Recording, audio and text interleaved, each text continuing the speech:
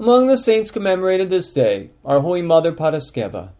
This glorious saint was of Serbian birth from the town of Ibata between Silaranios and Constantinople.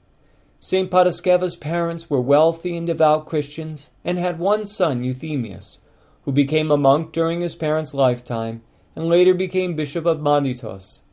After her parents' death, the maiden Paraskeva, always desirous of the ascetic life for the sake of Christ, left her home and went first to Constantinople and then to the Jordan wilderness, where she lived to old age in asceticism. Who can describe all the labors, the sufferings, the temptations from the demons that Paraskeva endured for many years? In her old age, an angel of God appeared to her and said, "Leave the wilderness and go back to your home." Saint Paraskeva obeyed the voice from heaven, left her beloved wilderness and returned to Ibata. She lived a further 2 years there, still in ceaseless fasting and prayer, and then gave her spirit into God's hands and went to join the company of paradise. She entered into rest in the 11th century.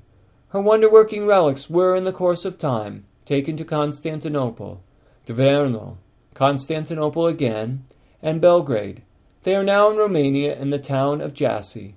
St. Paraskeva's spring is to be found in Belgrade. The waters miraculously heal all the sick who, with faith in God and love for the saint, hasten to ask her help.